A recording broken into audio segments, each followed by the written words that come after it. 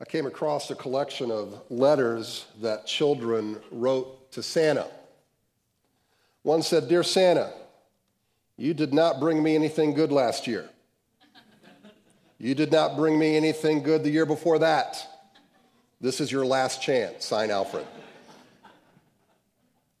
Another went like this: "Dear Santa, there are 3 little boys who live at our house. There's Jeffrey, he is 2. There's David, he is 4. And there's Norman, he is 7. Jeffrey is good some of the time. David is good some of the time. But Norman is good all of the time. I am Norman." Kids write letters to Santa to try and maximize the Christmas haul, right? Apparently it must be effective. Any guesses on how much was spent in America on Christmas last year? $720 billion with a B. Now, the purpose of quoting such figures is not to induce guilt, but to compare the cultural phenomenon of buying temporary gifts as a celebration for something eternal, of God becoming man. The fact is, a lot of Christmases are focused in on one thing, but it's usually just one toy.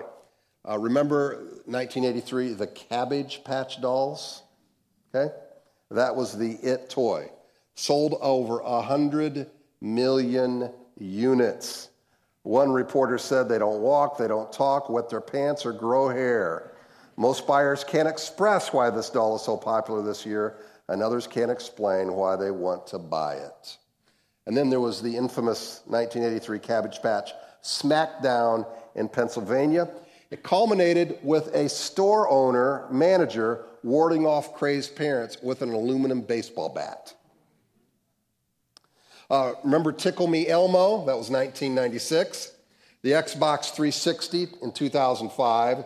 Zuzu Pets in 2009. Frozen Dolls 2014. Hatchimals, I haven't heard of any of these until I found this, 2016. And LOL Surprise last year. The average lifespan of these toys is about the same amount of time that it takes for us to eat our Christmas dinner. It's the consumerism of Christmas that caused C.S. Lewis to say this: 4 things he noticed about Christmas. It gives, on the whole, much more pain than pleasure. Number 2, most of it is involuntary.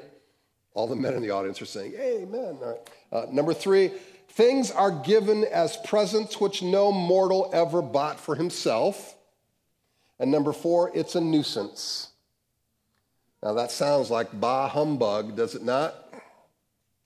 Well, it didn't start with C.S. Lewis. The Puritans, our early pilgrims, refused to celebrate Christmas. Martin Luther, the great reformer, abolished the Christmas festival, saying every Sunday there was enough celebration, but that such a habit like Christmas would be hard to break without some kind of radical reform. John Knox even piled on more. He forbade the celebration of Christmas because he called it idolatry. He said, well, that celebration is not in the Bible, and neither is our man-made hymns or organs, so he got rid of those too. Not good theology, but people listened anyway. My point is not to throw out Christmas traditions, but to consider why Christ's birth is often cast into the shadows. That maybe we can reevaluate anything that takes away from the glory and the wonder of the incarnation. I mean, we do live in a world, right, where there's a dark prince of this world who doesn't mind all of the hoopla as long as Christ is in the background. Consider the testimony of Scripture. Here are a couple followers of Christ who wrote in their Gospels about the life of Christ, some things that perhaps create the bullseye as to why Christ came. Luke said this, "And behold, you will conceive in your womb and bear a son, shall call his name Jesus. He'll be great. He'll be called the Son of the Most High. And the Lord God will give to him the throne of his father David, and he will reign over the house of Jacob forever, and of his kingdom there will be no end. Of his kingdom. Remember that. Mark said this, for even the Son of Man came not to be served, but to serve, and to give his life a ransom for many.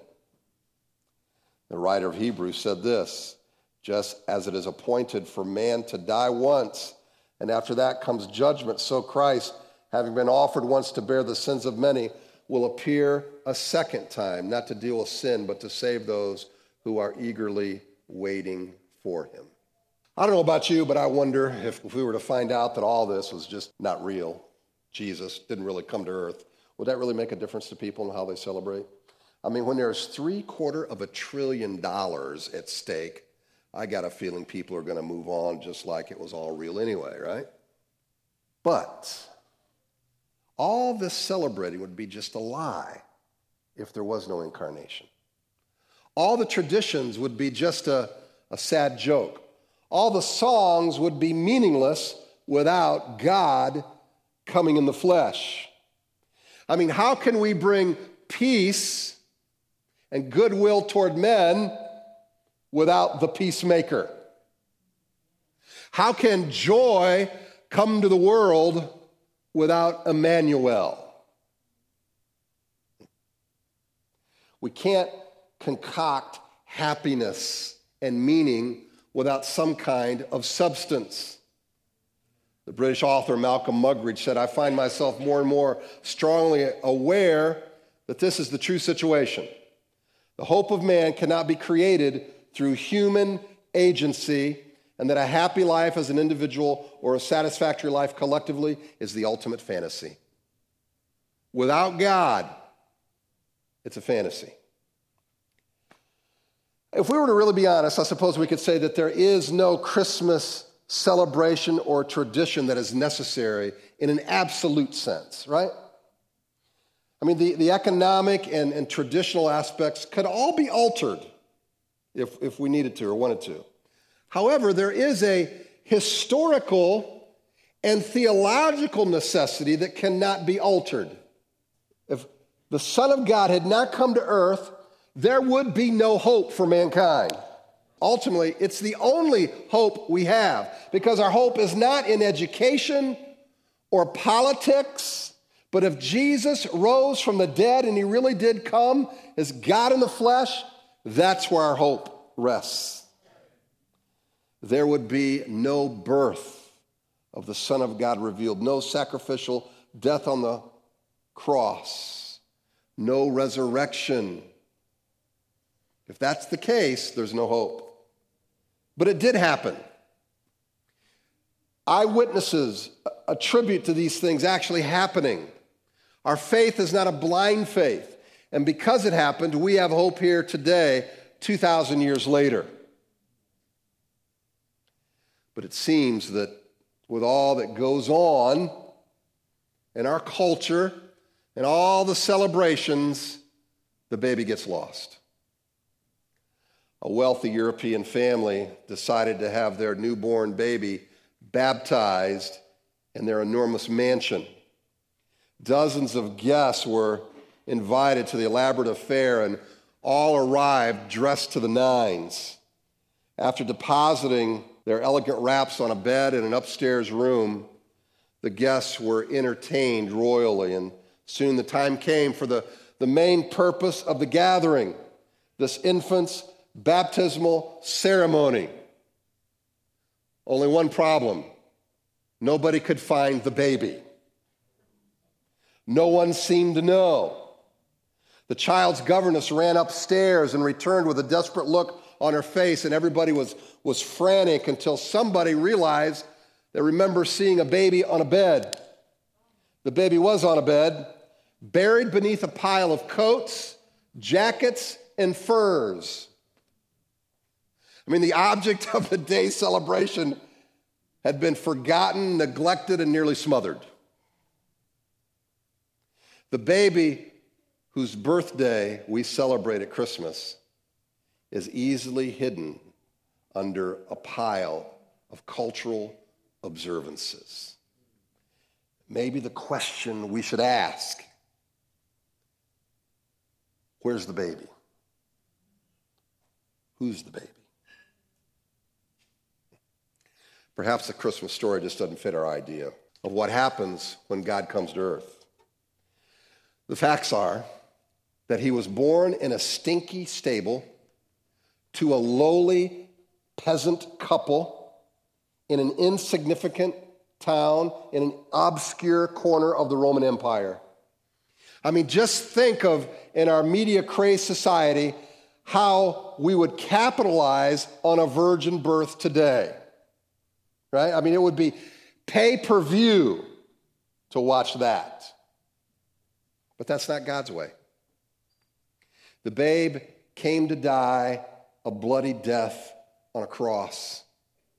Mary ran for her baby's life from a mad ruler. And it was only 30 short years, 33 perhaps, in which they finally caught up to him and they nailed him to a tree. I mean, the whole idea of God coming to earth, of heaven mixing with this world, the combination of divine and human, all this seems so peculiar, does it not? I have a sneaky suspicion that if people were so mixed up and couldn't understand it then, and had all their agendas going on then, don't you think it's a possibility today? Now? How does one properly respond for an invasion from heaven? There was a man named John the Baptist, because he would baptize people, right? He came to the scene before Jesus began his public ministry. It was a way to prepare people for Jesus. Now, the problem is he came at a time in which there was intense corruption within the religious system of Israel and, of course, within the political system of Rome as well. I mean, the religious culture, the political culture, they were hungry for power.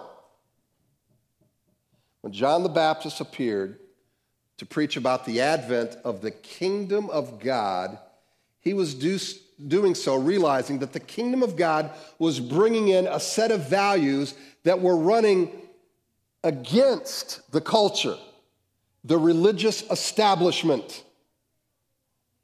I think part of the problems for us is that we think that that was what went on then. But my dear friends, I have a sneaky suspicion that child, that Jesus becoming man, it may not be properly understood today as well. I ask you this not to be a nuisance, but could it be that the comfortable Christianity passed off in America is also in need of a transformation, just like the religious establishment 2,000 years ago? I mean, the fact is, I think many people feel privileged to have grown up in evangelical. Doing that, we grow up with certain presumptions in a whole lot of different areas that don't necessarily equate with kingdom values. I mean, we feel like, we're in the right club, so we're safe. It fit nicely within a cultural version of Christianity, yet for many there's been little change that corresponds to the values of the kingdom of God. I mean, if it blew up their worldview and their perspective then, I have a suspicion that it would do the same today if we really understood what following Christ was about and who that baby was. I mean, Christianity was birthed out of first century Judaism that felt it had this privileged status because of its past. Rabbinic theology taught that most Jews would be saved, except for maybe the worst of them, because of their descendants, because of their forefathers, because they were heirs on the coattails of those who came before them. They were children of Abraham. I mean, they got in. Now, the Gentiles, they were required to get baptized to show that, they had the real thing. But then John the Baptist comes on the scene, and he calls for Jews and Gentiles to get baptized. It's a way of saying there has to be a change of mind, a repentance. There's a new sheriff in town. There's a kingdom of God that you don't quite get. And you're being called as servants and as citizens of this new kingdom. These old ways of measuring spirituality and measuring your relationship with God, they don't work. Now, as you can imagine, people were upset with this message. So they're asking John, they say, hey, what do we do? Luke 3, John responds. He said, therefore, to the crowds that came out to be baptized by him, you brood of vipers. That's not a great introduction to win the favor of your audience. Who warns you to flee from the wrath to come? Bear fruits in keeping with repentance. Do not begin to say to yourselves, we have Abraham as our father, for I tell you, God is able from these stones to raise up children for Abraham.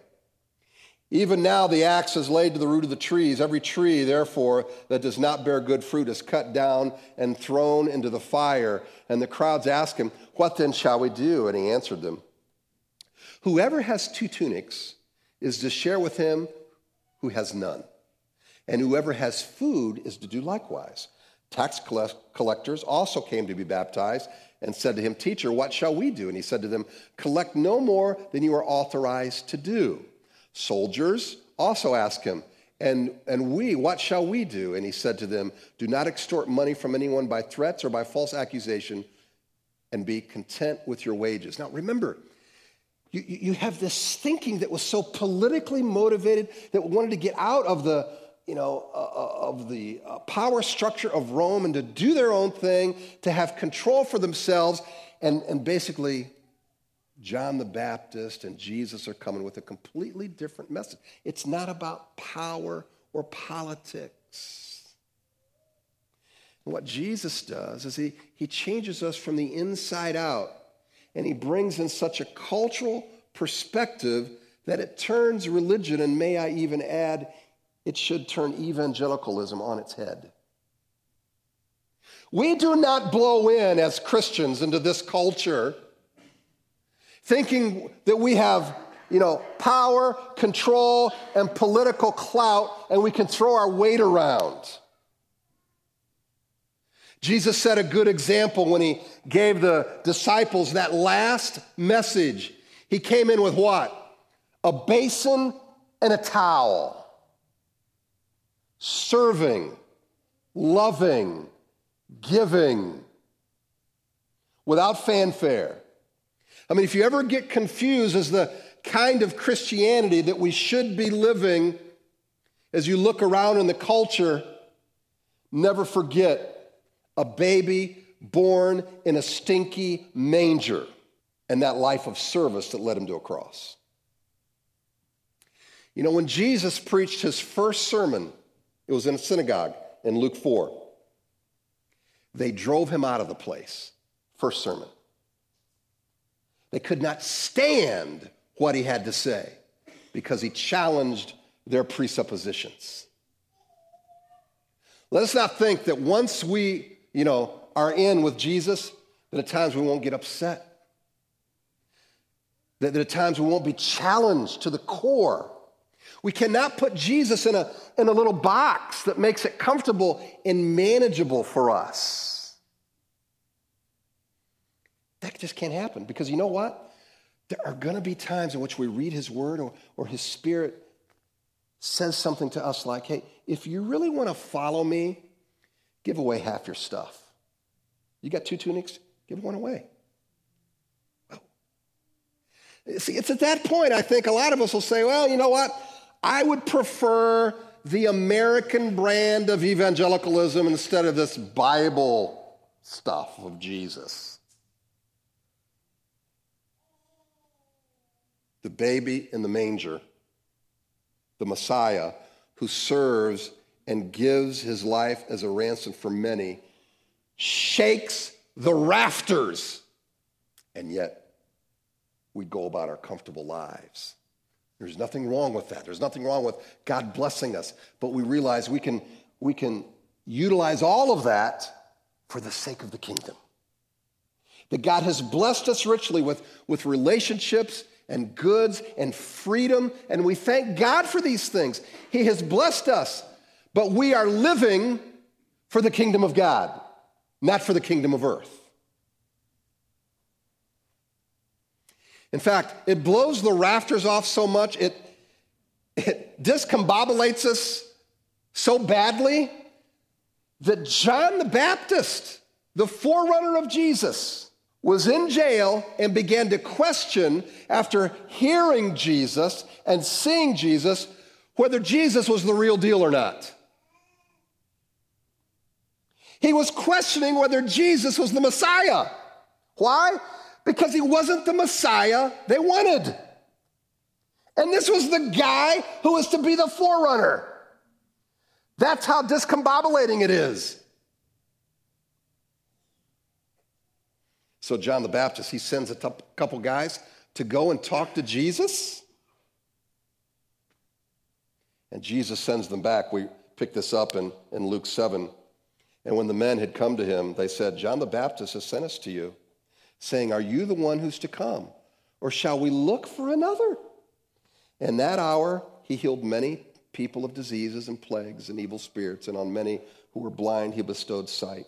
And he answered them, go and tell John what you've seen and heard. The blind receive their sight. The lame walk. Lepers are cleansed, and the deaf hear. The dead are raised up. The poor have good news preached to them. And blessed is the one who is not offended by me. I could preach a whole sermon on that last statement. Why does he say that? You will love the kingdom so much that the kingdom values you will embrace. And yes, I know it turns your world upside down, but you will love it because you learn that's where life is. Jesus is telling these two guys to go back to John and tell them what you've seen, that there is external evidence, there are miracles that have taken place. And that should let him know that because of these things that have gone on in the physical world, what I have to say about the spiritual world is also true. I am the Messiah.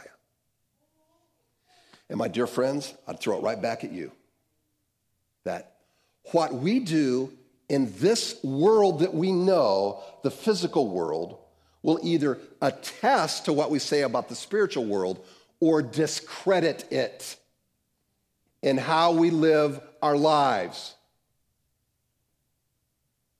We don't give away a tunic, if we have to get to heaven. We give away half our stuff because heaven is in us.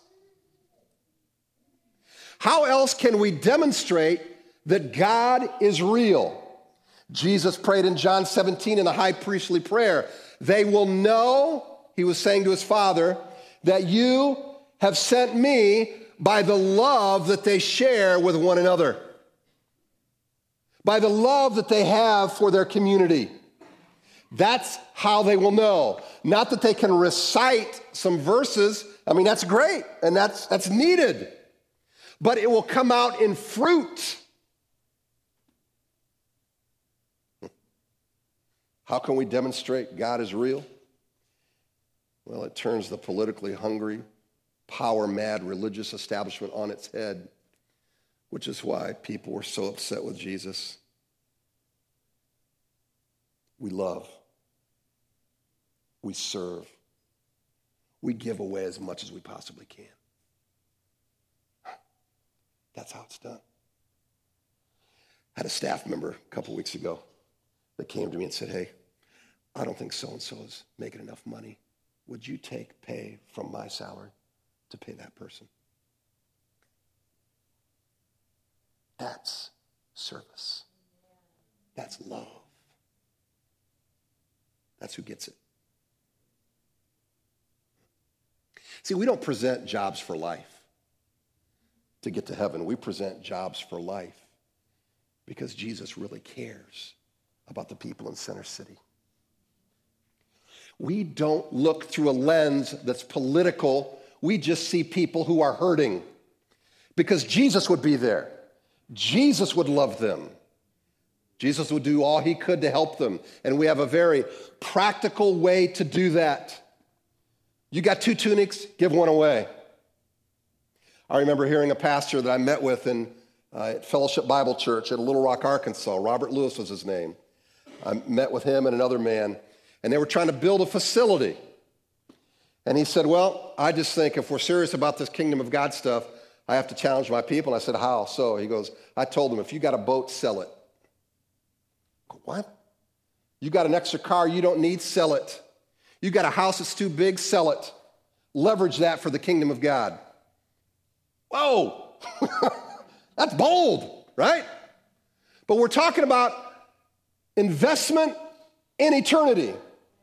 And yes, it's bold, but it's also, I think, coming from a person who understands seriously that I'm not living for this kingdom here. People will not know that Jesus is real because we flex our political muscle, because we have shiny and glittery buildings, because there's smoke up on the stage. People are so impressed. A real, manger scene with camels. Man, God must be there. They got camels, right? Nothing wrong with any of that, but that does not equate into the movement of the Spirit of God.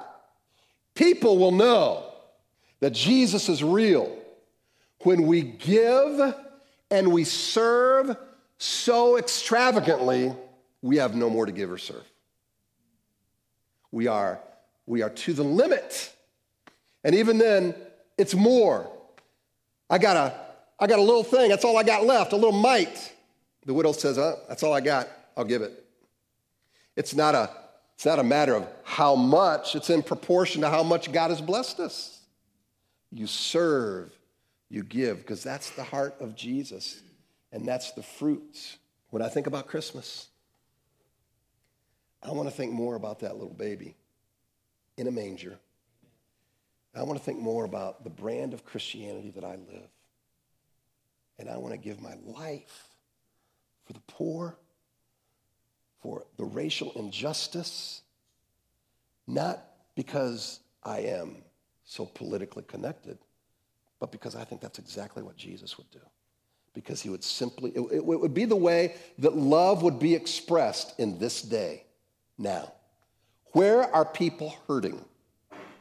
What are the buttons in our society that are the hot buttons? And what would Jesus say to that? How would he respond to that? That's the kind of Christians we're to be. Loving well, loving the least of these, loving those that are cast aside, and then being honest about our own perceptions that are getting in the way of kingdom values. That's what I think of when I think of Christmas. And I think of going to the point of death, going to the point of actual sacrifice, giving up whatever it is that God says I need to give up. That's the kind of love that Jesus shared with us. And that's the kind of love that people who understand the kingdom and follow Jesus, that's the kind they express as well. And when I say that out loud to you, I realize that I have to look at my own life. Listen, Janet and I live in a nice home. We got 2 cars that are paid for. We got grandkids. I love my life. I got nothing. I know I am so rich and blessed. I don't feel guilty for that, and I'm not trying to make you feel guilty for it either, that God has blessed you so much. We just thank God for that. But the point is now, how can we leverage that for the kingdom? And all this time that God has given us, I don't know how much time I have on earth, but I want to utilize that to make a difference and to love where it's needed most. Are you with me? Are you with me? Yes. Merry Christmas. Let's pray.